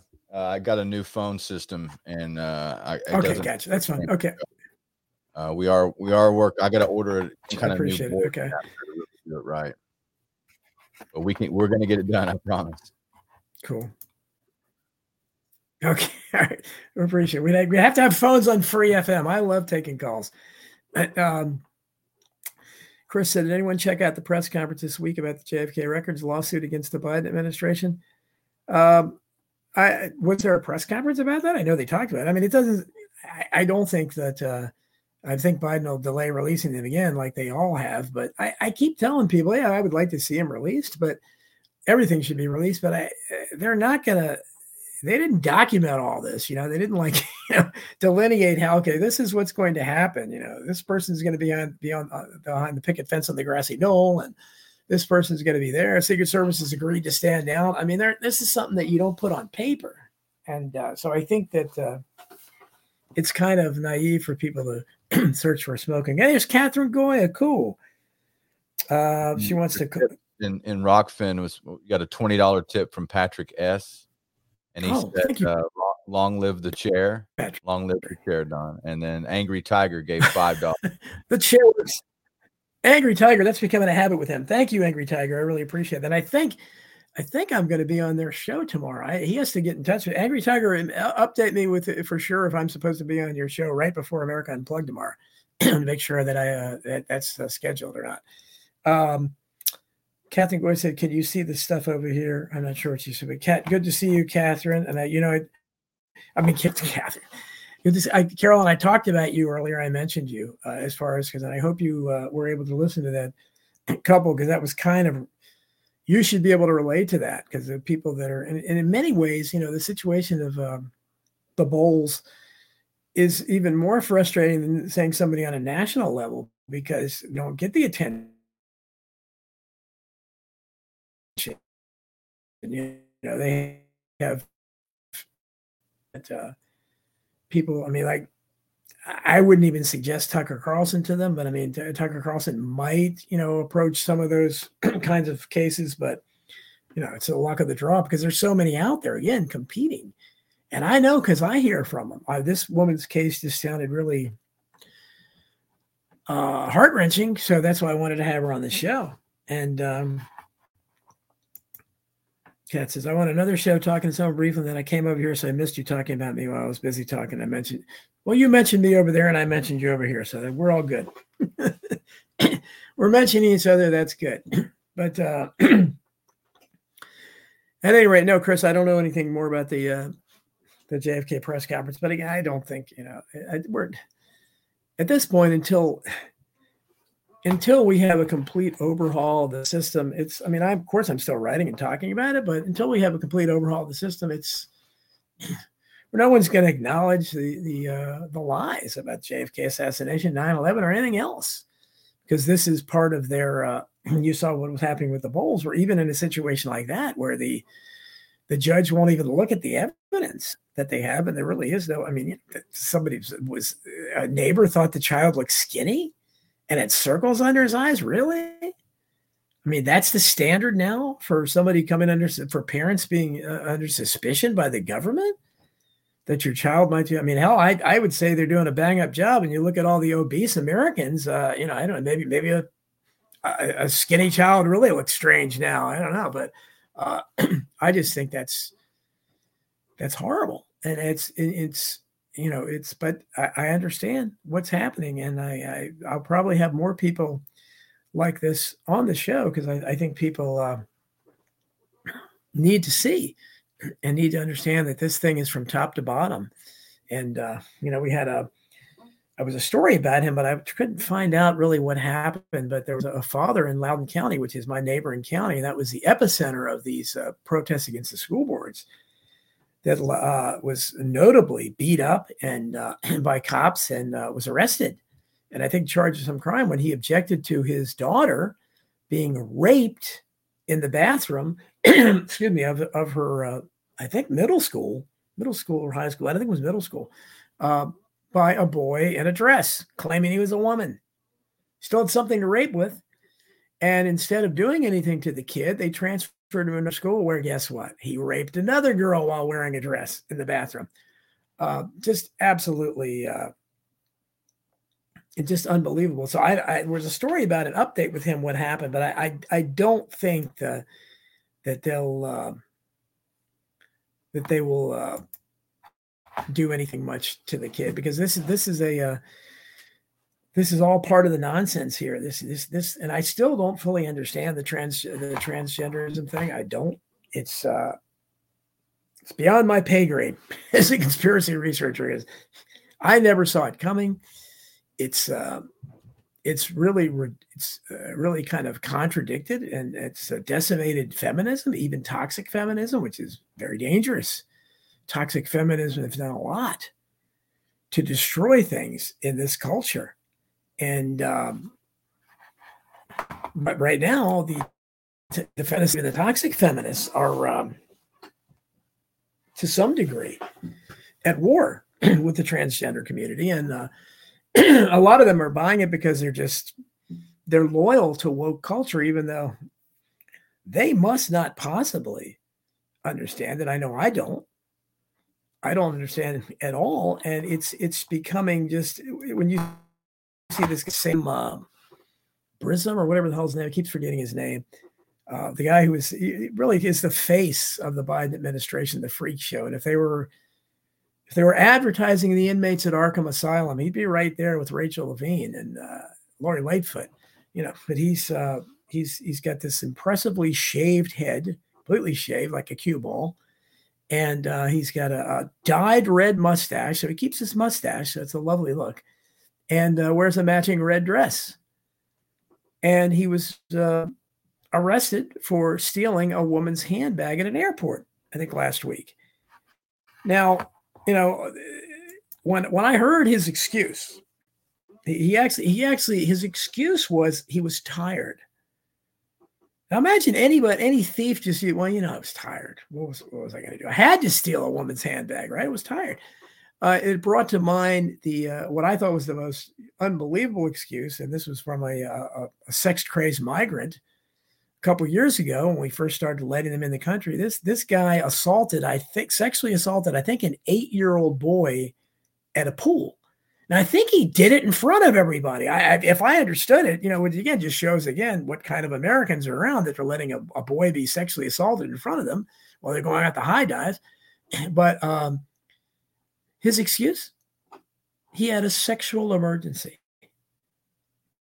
Now, many of us have had sexual emergencies in our lives, or we thought they weren't. The incels out there, the incel community is every day a sexual emergency to those guys.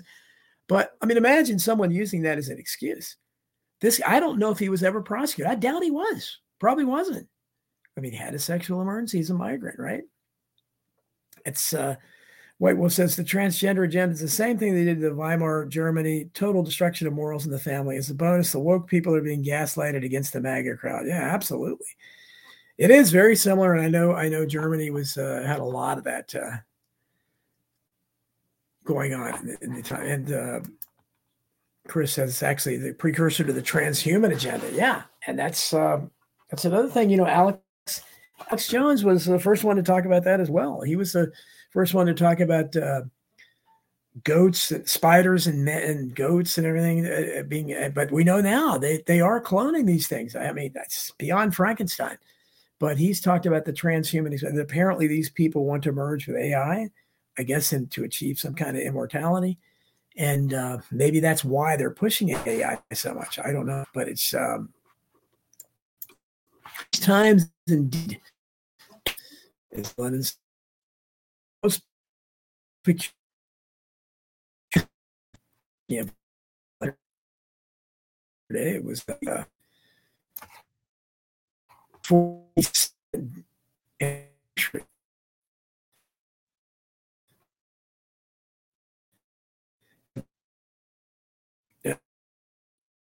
If you read my book on Borrowed Fame, I think was one of those who helped me with that. Or about the doorman of the Dakota building that had a very interesting background, to say the least. He was tied in with lots of the anti-Castro Cuban figures that were around Oswald and the characters in the JFK assassination.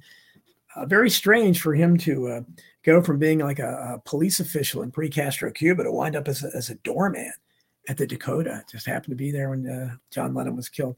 So just the only rock star we know that had tons of FBI files on him, and some still classified, and just happened to be the one they assassinated. They didn't get Ringo, but anyhow, so that was December 8th. And the worst part of that, was having to hear it from Howard Cosell. I remember sitting, I had been dating my wife for about a year. It was 1980, and I was sitting in her kitchen waiting for her to get ready, as I did a lot those days, as they prepped, and the Monday Night Football was on, and so I had it on in the background, and that Howard Cosell. I mean, getting news like that from somebody like Howard Cosell is the worst. He just comes on and says, "The report apparently official.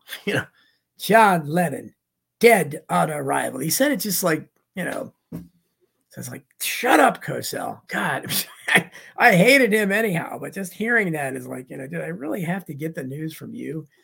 But that's how a lot of us got it, because he was the first one to know. I mean, I guess they didn't think it was worthy of a special news report, which is unbelievable. Or Pete Best.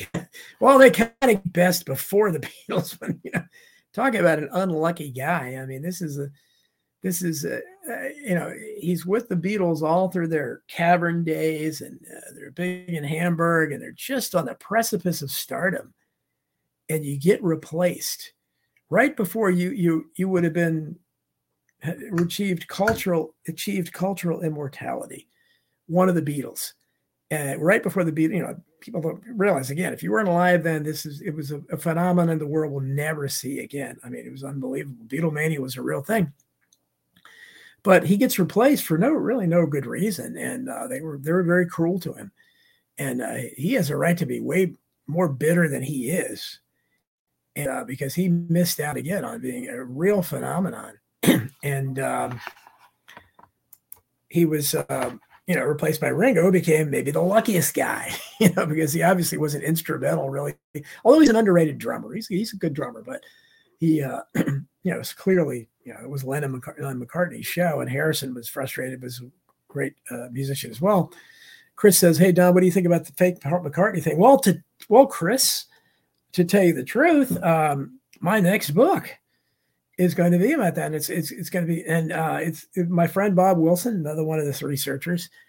He had this idea where he wanted to write a book. So he came up with the idea and asked me if I'd help out. And I really didn't do much. I wrote the introduction and I helped out with, I got some people to question. But anyway, it's about the Paul is dead phenomenon, but it's really not. It's more about the Beatles in total and about getting people's impressions on them. So it was a very easy book to write. As we just I contacted my typical friends in that realm, Susan Olsen, Cindy Brady, the Brady Bunch, Sally Kirkland, Nick Mancuso, John Provost, he played Timmy on Lassie, people like that. We got Richard Belzer, and Bob got lots of people in the music. We got like 3 members of Wings. I got somebody from the Love and Spoonful. Just about their thoughts on this. Now, one of the Ramones knows and everything. And so it's going to be it's a fun book, and it'll go into that. I looked into it all. I mean, I'm there's not too many conspiracies that I, turn away, but I think, that it would be very unlikely for them to have been able to find someone who looked enough like Paul McCartney to fool everyone and who played left-handed bass. It was the kind of musician, that whoever replaced him would be, and could write a lot of great songs, like crappy songs too, to be honest, but a lot of great songs, and sang the same. It's not impossible, but it's very, very, very improbable. So but one thing that Bob and I both agree on is that the Beatles definitely knew what they were doing. And this was created, I think, as a public relationship, because the clues are real. The clues are everywhere. And I think they did it on purpose. So that's my view on it. And that's going to be coming out soon. Chris Buggin says Fetzer swears it's true as far as I know. Yeah. And I had not talked to Fetzer for a long time. And both Chris, Bob, and lots of other people kind of warned me against it, but he buttered me up, and he got to me through my friend Stephanie Sledge, who's been on the show a couple of times. I respect a great deal. One of the most underrated researchers out there. Is a great work on Sandy Hook, and on the only one that's really done great work on Gabby Giffords. But so Fetzer has some good people who support him, and so he buttered me up, and loved what I was saying, and he asked me to speak at this Zoom conference he just had last week. But it was a lot of good people. Sarah Westall, my friend Sarah Westall, was on there. The Bee Lady, Marianne Heinem, who's been on the show, was there, and William Binney, former big shot in the government. So there were some pretty big names there. There were a couple of Holocaust people too, like Fred Luchter, and so I at this point I don't care. I'm a free speech advocate, and I say what I say, whatever. So I think it went okay. I just did a presentation on hidden history, the history of false flags, and election fraud. So I mean, wherever I go, if Rachel Maddow asked me on the show, I'll go. I'm not going to turn her down. And I must say the same thing I say anywhere else, that they let me say it. And, but yeah, Fetzer does believe Paul is dead. So, but I didn't want to, because Fetzer's great as far as he goes, but he has one of the more bombastic personalities. And Prairie Fire says Fetzer's pretty cool. And anyway, so yeah, we go back a long way to the JFK forums. But anyway, Chris was asking me about Masking the Truth and Hidden History. Masking the Truth, I'm finishing up. That's my book about the pandemic. Working hard on it even today. I'm just going through it a final time and probably add. And the thing about this story is, because the narrative continues, there's no way to end it really. So I don't want to miss something at the end that were some, from real big update or something comes and I need to include it. So I'm trying to do the best I can with that. So that'll be done soon. And I have a publisher for that. It's a smaller publisher, but I hope people will support it, because it's it's not self-publishing, but it's a friend who wants to do it. And I should make a lot more money on it, because at this point I'm tired of not getting paid, very much, because royalties are so small for the bigger, any kind of bigger publishers. And it's frustrating. So I hope people will read it. I hope I'll still be able to get on Coast to Coast and places like that, and to promote it. And I'm hopeful that Tucker, because Tucker's talked about a lot of this stuff, and I quote him a lot of time in the book, some of the stuff he said. I hope that maybe I can get it to his producer or something. If I can just figure out a way, or maybe go through Naomi Wolf, if Naomi Wolf has hit or miss answering me lately as well too, because she's on there all the time. So there's that. Hidden History 3 is still with Skyhorse, is with the publisher. I've not heard back. I'll probably hit them up next week and say what's up with that. But that's standard. That's what they've done with every one of my books. They take a long time, and they either go with it or they don't. Hopefully they will. And let's see. I'm going to go. So that's that.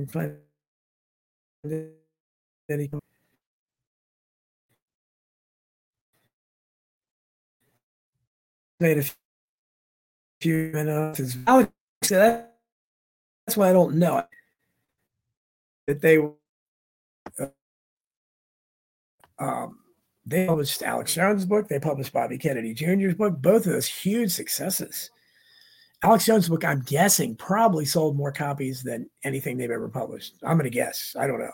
But he has millions of fans. So how many of them bought it? I don't know. But so hopefully, though, because they should publish Hidden History 3. They published the other two, and they're my two bestsellers by far. Hidden History by far is my bestseller, then Crimes and Cover-Ups. But and Chris obviously, helped out a great deal with that, along with Bob Wilson and also Peter Seakosh, the researchers. So they were very instrumental in putting that together. Couldn't have done it without them. But it's very interesting. But it's a book for people who are more, I think, for people who are really about a lot of this stuff already, because it's a lot of deep information and deep politics kind of stuff. So hopefully people will be receptive to that. But I hope, again, I know you people will be listening to us tomorrow at America Unplugged, and we'll be talking about some interesting stuff, because I'm trying to think of what the other big stories were this week. And I just thought of this ridiculous Herschel Walker versus the wife beater. What's the guy's? I can't even think of his name. Warnock or whatever. The guys. I mean, he's got that. I mean, here he's got his wife on video talking about how he beats her, and it's like,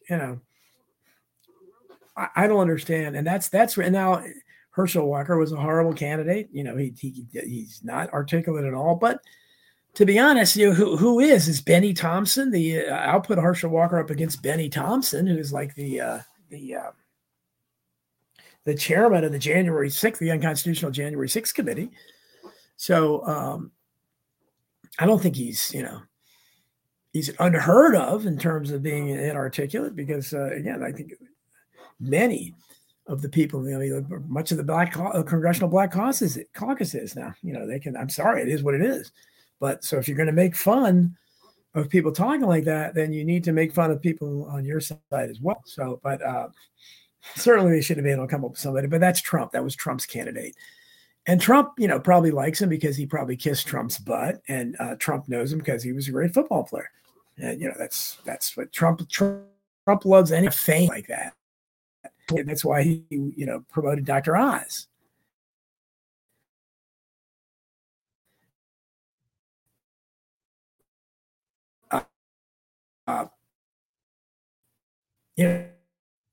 It's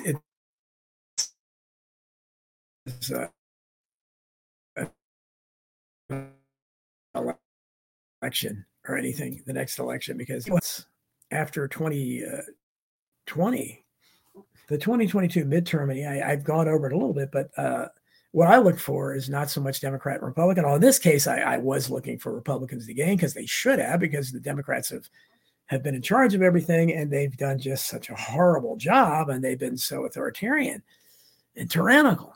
So you should want to replace them. But again, what frightens me more than this is the notion that, and it's beginning to creep up on me, that I don't know how much vote fraud is needed now. I think the voting populace is that stupid. And I think in a lot of cases they are voting this way because you talk to them.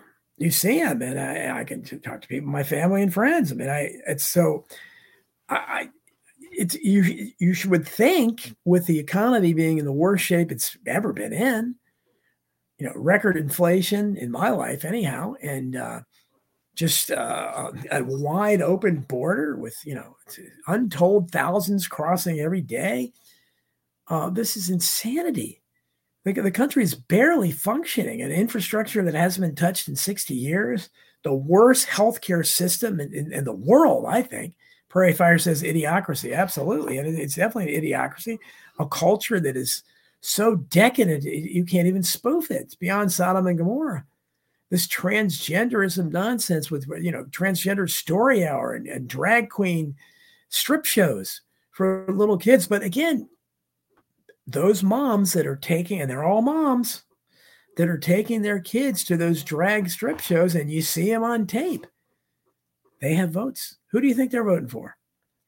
And so I'm beginning to think they don't need that much fraud, because we are neck and neck. I mean, people, I don't know how much of the country is just absolutely insane at this point, but it's an increasing amount in terms of woke insanity, where they're just, able to just support the most unbelievable satanic stuff that would have been unthinkable even 5 years ago, let alone 10 years ago. Chris Buchan says he's surprised the lights are still on. Yeah, me too. And they may not be, because they're telling you, rolling blackouts there. California's already had them. They're saying we may run out of water. I'm looking around the basement here, my studio, and I've got, ton of water down there. Everybody should be doing it, saving it. We may have food shortages. And I don't know what happened, but a lot of this is fear porn too. So what happened to those? We only had 20 some days left of fuel. Tucker did a story on it, and it would have run out on election day. What happened? I don't know. We still have it, thank goodness. But Prairie Fire says fat liberal white women who have secondary education. Yeah, that's pretty much every teacher too. And if you look at those TikTok videos and everything, and you see who's instructing your children, man, that's the future. So they're the ones that have the most impressionable minds. And again, how many people? I was amazed at the couple that we had on the Bowls that they were able to homeschool, because again, financially, it's on the wherewithal of most people. So all the people that are sending their children to school, somebody say a kid enters public school first grade this year. 12 years later, what do you think that kid's going to be? Not going to be a conservative Republican, I can tell you that. Not that that's good, but he's going to be an increasingly deranged woke Democrat. And really, or as my friend Jeff Rentz calls them, Bolsheviks. And I don't have that much of an argument with them anymore. Just like I don't have that much of an argument against Guard Goldsmith and my friends who tend to go towards the anarchist level. What's the argument against anarchy? What kind of authority is there that can at this point? Diesel fuel in these parts is $5 a gallon, Whitewell says. Yeah, I mean it's incredible. $1.46 a liter over here, Prairie Fire says. Chris Buchan says in the 90s, 4 out of 5 teachers was a commie. Well, I don't know. I didn't notice, my kids went to school in the 90s and in the early 2000s. And I didn't really notice, I don't know. And I was in there all the time. I helped out in class. I didn't really notice that much of a bias on their part, I'm sure. But I think it's gotten way worse, because it's if you see what's happening now. And I see Tony Arterburn's in the house. Yes, sir. Here to help you close out the transmission, my friend. That's great. So what are your thoughts on the show, Tony? What did you get from it? Well, I mean, the guest the first hour, I mean, just really highlights the conditions that we're under right now in this growing tyranny, and what the questions that happen. What happened to the rule of law? Where'd it go? We always talk about the injustice system, and do your best to stay out of it if at all possible.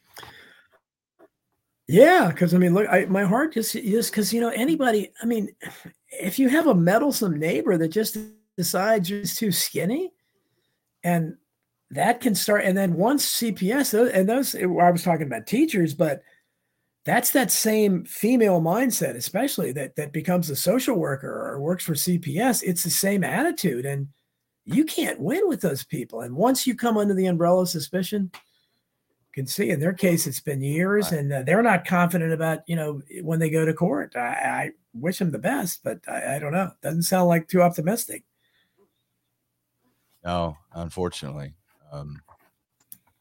We'll have to keep tabs on that story as well. Yeah, I hope she keeps up with that. And it's Chris Buchan says the energy secretary is the wackiest. He's literally. I'm trying to remember. I'm trying to which one is that the one of them they have that still acts like he thinks he's a rock and roll star. Which one is that plays the guitar? What's that guy? I don't know what he is, but he's just. I mean, these people are. It's like they eat tyranny for breakfast or something. I mean, they just they're so hooked on it. I mean, it's like it is really the worst. It is very similar to the Arkham Asylum analogy in the Batman's list of villains. I don't know who would be the Joker, but I mean, it's mad when you look at these people, and these people are in charge of us. And I don't know how anybody thinks it's going to get any better. Yeah, Chris says the head of the DOE. Well, no, he's not the head of the DOE. Sold the women's purse. That guy, Sam Brisbane. He's like, oh, no, is he the head of the Department of Energy? He is. I didn't think he was. Oh God, if he's in charge of the Department of Energy. Well, thank goodness the Department. He's the part of the division that oversees nuclear waste disposal. Yeah. He said, and well, thank goodness Department of Energy has never done anything and is unconstitutional, so he can't do a whole lot of harm there, I don't think, except for because I don't know what they do. What do we say that if you started with the Department of Energy, especially, you got rid of them, and FEMA. What does FEMA do? Come on. And we've been in a lot of emergencies lately. I haven't seen them. I don't know what they're doing. But at any rate, well, it's just about time to close up. So I'm glad Tony could get in here, and I thank everybody. Thanks for the tips. Thanks for listening, and hope you guys enjoyed the show. We'll see you tomorrow on America Unplugged, and see you next week, same time, same channel on iProtest. Thanks for listening.